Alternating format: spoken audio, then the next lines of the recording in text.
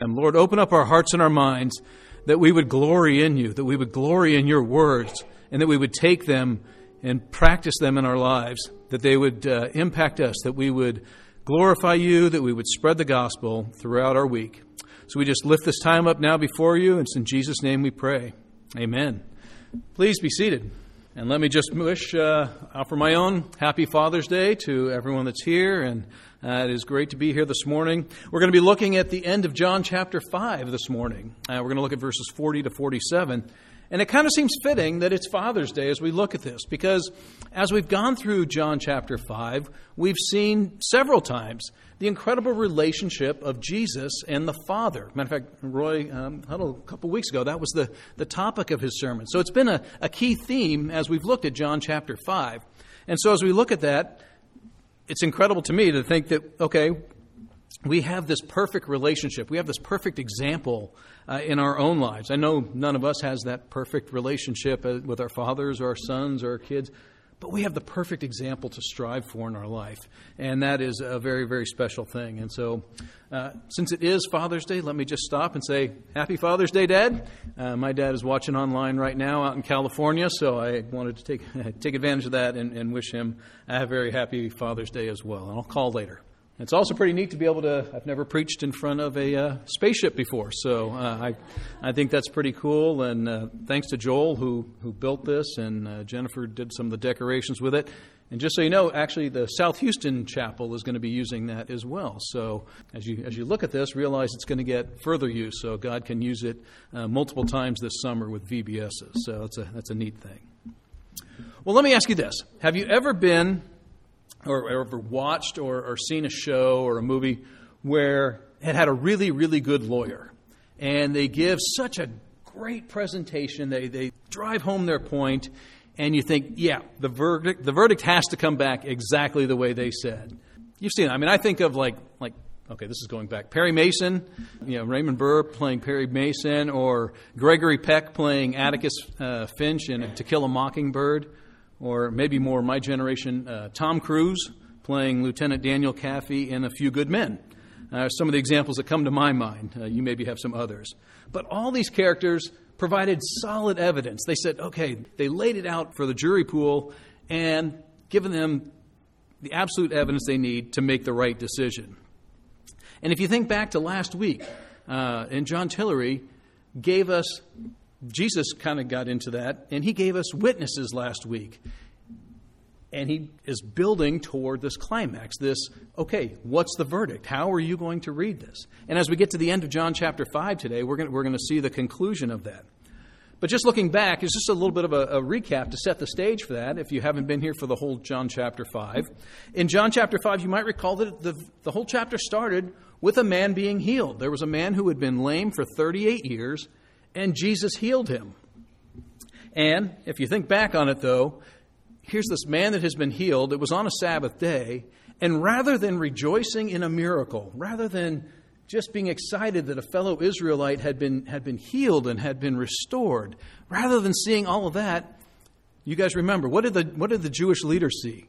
They saw nothing but Sabbath violation. They missed the whole point on that, and that's all they could see was a Sabbath violation. And so we saw that, and by verse 16 of John chapter 5, we saw that they were persecuting Jesus because of this Sabbath violation. Well, then Jesus goes on, and he tells and points out why he wasn't violating the Sabbath. He's doing the work of the Father, and he makes this claim of deity. He makes himself equal with God the Father. And of course, by verse 18, they hear that, and not only are they trying to persecute Jesus, but by verse 18, they're trying to kill Jesus. The plot is afoot for them to kill Jesus at this point. And we looked at that. So then we got to verses 19 through 39. And verses 19 to 29, in that, Jesus starts what I would call a little bit of the lawyer mode. He starts making his case in this situation. And so we saw that he defended in verses 19 through 29, he defended his claim to being God. He defended that claim for deity. And then last week, as we mentioned, John brought forward to us witnesses. Remember, Jesus had several witnesses that he brought forward. You might remember as we looked in John 5:32 to 36, we looked at John the Baptist was a witness to Jesus' claims. And then we looked at Jesus' own works. In verse 36, we're a witness. We saw that God the Father himself was a witness for Jesus in verses 37 and 38. And then we saw that the Scriptures were another witness for Jesus in his claims of deity. And if you remember Jewish law, a matter was to be settled on what? 2 or 3 witnesses, right? Well, Jesus presented even more of that. I mean, John went over like 5 witnesses that Jesus presented in those few short verses in this discourse with the Jewish leaders. The matter should have been settled, right? I mean, if 2 or 3 witnesses should establish it, and Jesus has presented 4 or 5 witnesses, to me, it's case closed. It's there. Jesus is the Messiah. He is the Son of God. It should have been right there with them. However, I'm thinking back to that movie, A Few Good Men, that I mentioned, just like Jack Nicholson's character had pronounced in that movie. You guys probably know it. Those Jewish leaders couldn't handle the truth. And so we're going to have to look at our passage today, because our passage today in verses 40 to 47, we're going to find 5 different things or 5 different reasons why the Jewish leaders, and I would say in people today as well, reject Jesus. So we're going to look at John chapter 5, verses 40 to 47. And if you want to turn in your Bibles, please do that. We're going to read those verses, or they will be on the screen for you. And let me just say, I know the ladies, being Father's Day, let me just do a quick thing, because I use the bookmarks. I mean, every year, ladies, when you guys hand us those bookmarks, or I was traveling this week and I had a little luggage tag that reminded me had a verse scripture on it, and I've got bookmarks in different books and stuff.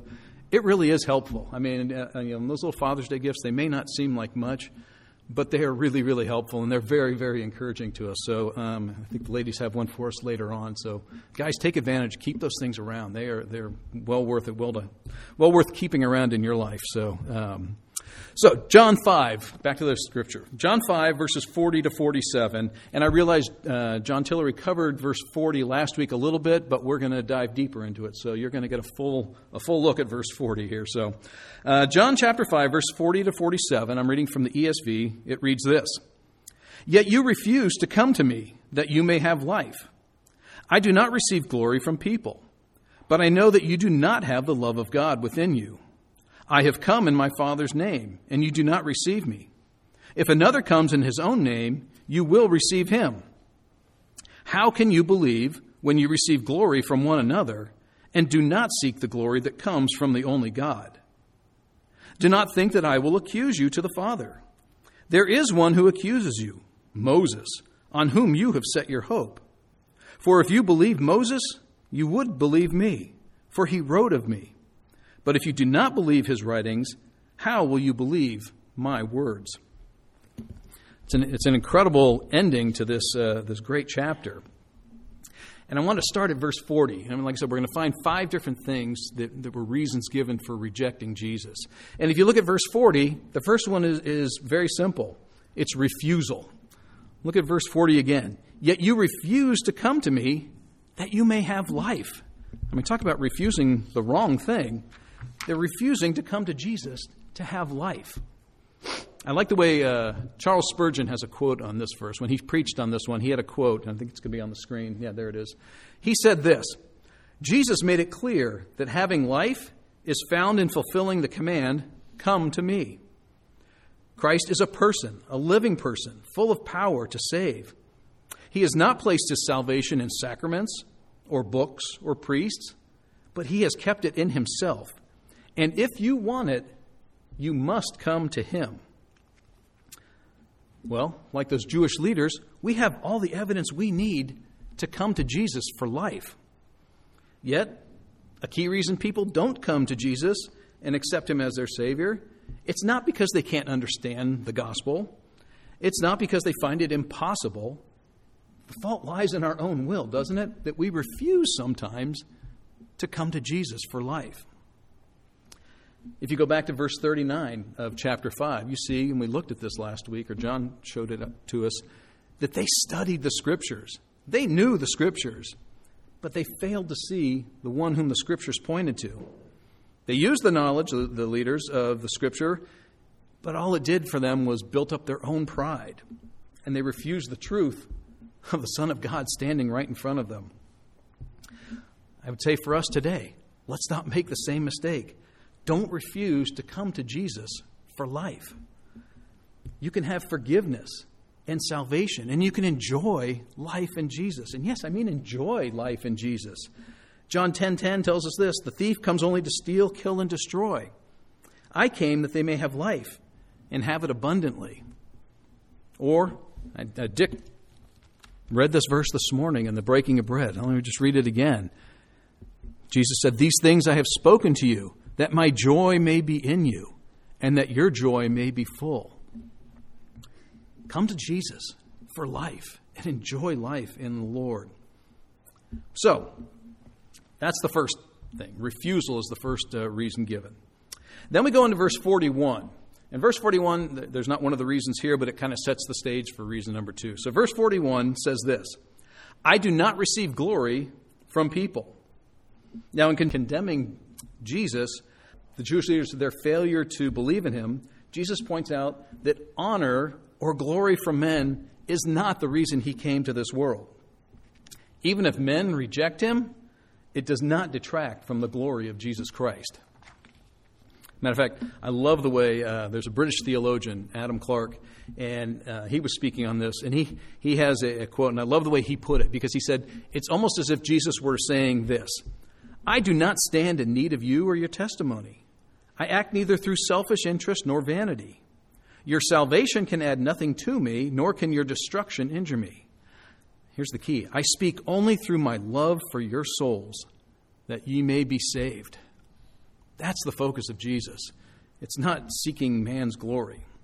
And I think we can all learn from that. I think we can all focus on that in our life, that we need to be pleasing God. We need to be seeking the glory of God, not our own.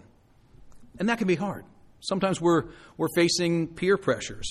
We're facing the trials of life that come at us. But isn't that why we study Scripture? Isn't that why we memorize Scripture? Or as we were saying earlier, we sing songs of hymns and praise. That when those trials of life, when those pressures come at us, we can remember those things. Or the Holy Spirit's going to bring them up in your life. And it's going to help us to keep the right focus. It's going to help us keep a focus on seeking the glory of God and not our own. So, that leads us, though, to reason number 2. So let's go to verse number 42 in John chapter 5.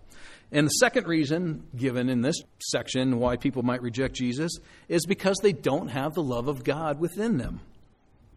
Look at verse 42. It says, but I know that you do not have the love of God in you. And where it says, but I know that you do not have the love of God in you, that could also be translated, but I know you that you do not have the love of God in you. Matter of fact, some of your translations probably put it that way. You'll see that. Jesus knew them. He knew the Jewish leaders. He knew what was in their hearts. He knew what their motives were. He knew what was in their minds. Kind of a scary thing, because guess what? He knows what's in our hearts, and he knows what's in our minds, and he knows my motives and all of your motives, and he knows all of that. The Jewish leaders, they used that. They claimed they loved God. But their love was counterfeit, I would say. They claimed to love God, but they had the Son of God standing right in front of them, and yet they refused to come to him. They rejected him. Matter of fact, their rejection of the Son is ultimate proof of their utter rejection of God the Father, because they wouldn't listen to the Son. Well, what about you and me? We also need to look at what are the desires of our hearts. The Jewish leaders, they lacked the love of God in them, because it wasn't because they lacked knowledge of God. Remember, they studied the Scriptures. The issue there was a heart issue, not a mind issue for them. They had all the knowledge, but it was the lack of God's love in their heart that they couldn't get over. They covered themselves with intellectual exercises, and they created, remember we read how they created all those different rules, like the Sabbath rule and everything, and they could hide behind all those things with intellectual things. But the real issue was a lack of love for God in their heart. It's a heart issue. It's a desire to seek God and have God in your hearts.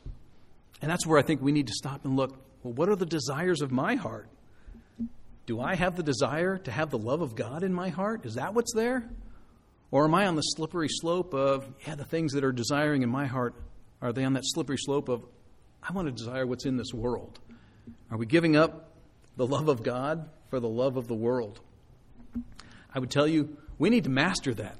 That is something we all need to master. We need to master those desires that are in our heart and focus on replacing those desires with the love of God and put that into our hearts. Matter of fact, it reminds me of Genesis 4, 6, and 7. If you remember, Cain at that point had brought a sacrifice before the Lord, and it was an unacceptable sacrifice. And what did God say to him? He said in Genesis 4, 6, and 7, "Why are you angry, and why has your face fallen? If you do well, will you not be accepted? And if you do not do well, sin is crouching at the door. Its desire is contrary to you, but you must rule over it." I love the ending of that because you must rule over it. God's telling us we can do it. We can rule over those desires in our heart, and we must do it. The desires of sin, it's contrary to us. So we need to look to have the love of God in our hearts. Let's not fall for that rejection reason. So let's move on. Let's go to verse 43 in our passage. And the third reason from this passage that people reject God is deception. Let me read verse 43 again. "I have come in my Father's name, and you do not receive me. If another comes in his own name, you will receive him." Ironically, they wouldn't listen to the Son of God standing right in front of them, talking to them, but they were easily deceived by other people. Jesus pointed out if someone else were to come in their own name, sure, they were willing to accept them. Wow, that's a pretty sobering point for us to stop and think about. We study the Scriptures. We go to church. We read the Bible. We learn about what the Bible teaches. Yet how often do we neglect that? How often do we listen to man rather than God? How often do we look at Facebook or TikTok or YouTube or something, and we just automatically, I like that. We give it a thumbs up really quickly. But we like that stuff. But how often, though, do we go back and test those things against what Scripture teaches us? Are we being deceived, or are we testing it? Remember the Bereans in the New Testament? What were they commended for? They were commended because they tested everything that was told them. They tested it against Scripture. And we need to do the same thing. And like John says, don't hear what I'm not saying. I'm not saying there's not good things on all of those things. There's some fantastic YouTube videos and Facebook quotes and posts and things. And there's things that we should listen to. But test them against Scripture. Matter of fact, if you want a good one just to listen to this last week, I was really impressed. The Oklahoma women's softball team, I don't know if we've got any softball players in here, but the Oklahoma women's softball team won their third straight national title a week ago. And boy, if you want to see some neat videos, they talked to several of the ladies after they had won that championship.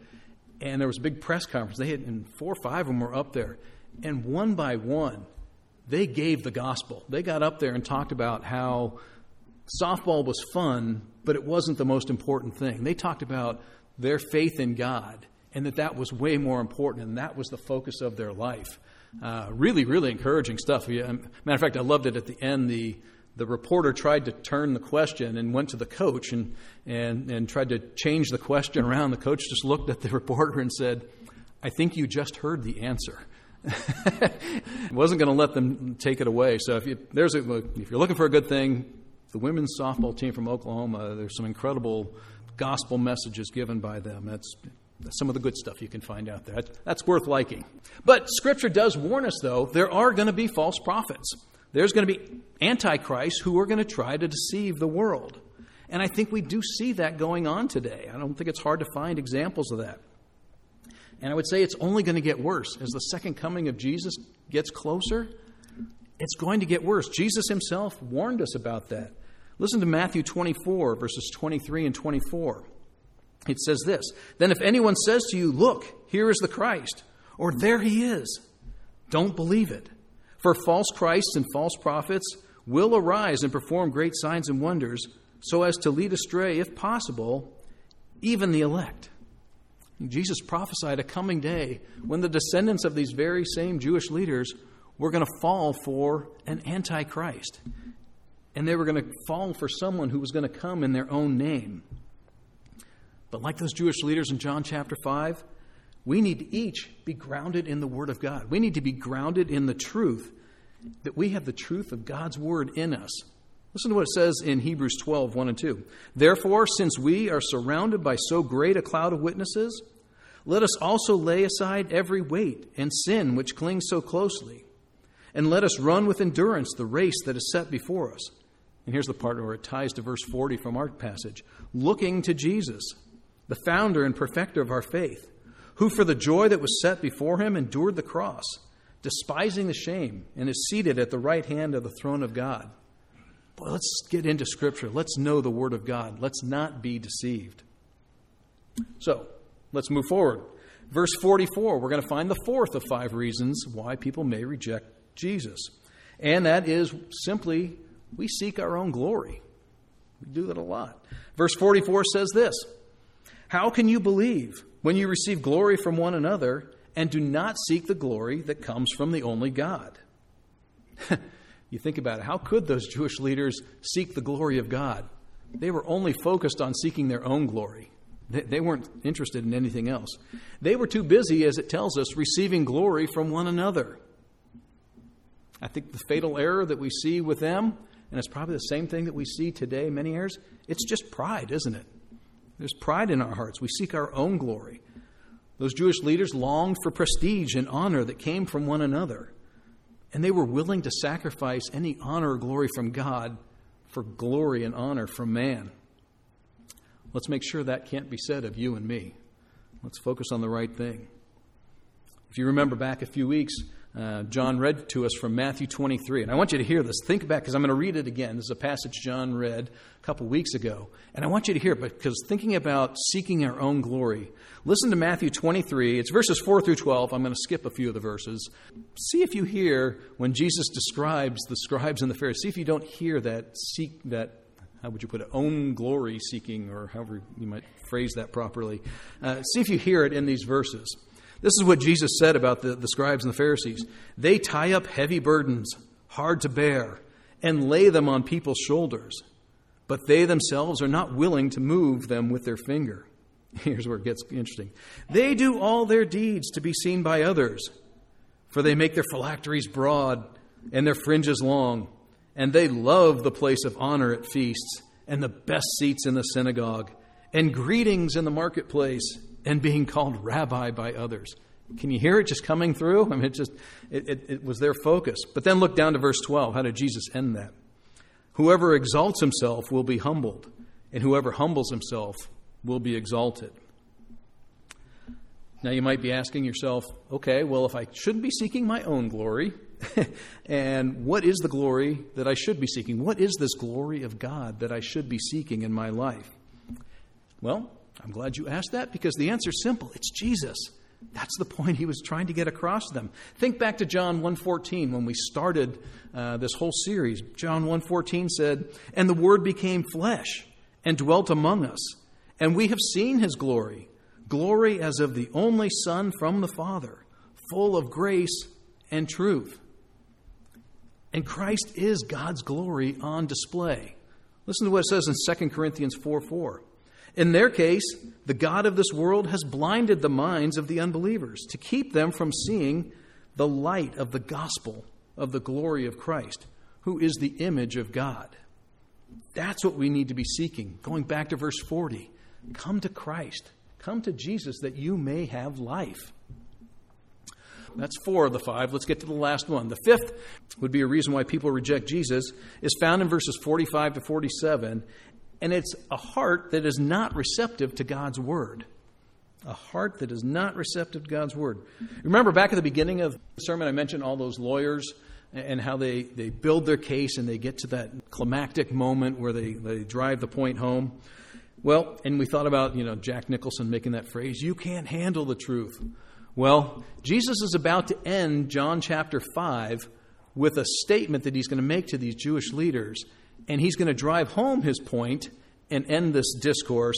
And he's going to say something, I think, that would just blow their minds. I mean, listen to verses 45 to 47. It says this. Jesus said to them, "Do not think that I will accuse you to the Father. There is one who accuses you, Moses, on whom you have set your hope. For if you believed Moses, you would believe me, for he wrote of me. But if you do not believe in his writings, how will you believe my words?" Now, I don't know about you, but when he makes this statement, I'm thinking the Jewish leaders are just, their minds are blowing. I'm thinking, in my mind, this is the picture I have. Remember that kid from the Home Alone movies? Where he goes running and screaming, and he's like, ah! I imagine that's what's going on in the Jewish leaders' minds at this point. I think that's the picture they get. Because they prided themselves on their knowledge of the Scriptures. Matter of fact, they prided themselves specifically on their knowledge of the writings of Moses, which, the first 5 books of the Bible, Genesis through Deuteronomy. We're going to see in a few weeks in John chapter 9, they're going to exclaim, we are disciples of Moses. So think about how devastating a statement it would be when Jesus tells them in verse 45 that Moses would be their accuser. I'm sure the Jewish leaders felt that, boy, we're upholding the law perfectly. Matter of fact, when I get to heaven someday, Moses is going to congratulate me on how well I've done. You read through this, and that's the picture you get. So think of their utter disbelief when Jesus says, not only is Moses not going to congratulate you, he's going to be your accuser. There goes their minds. I'm sure it just blew them away when Jesus makes this statement. And he says, there's no need for me to accuse you because Moses' own writings are going to accuse you. Wow.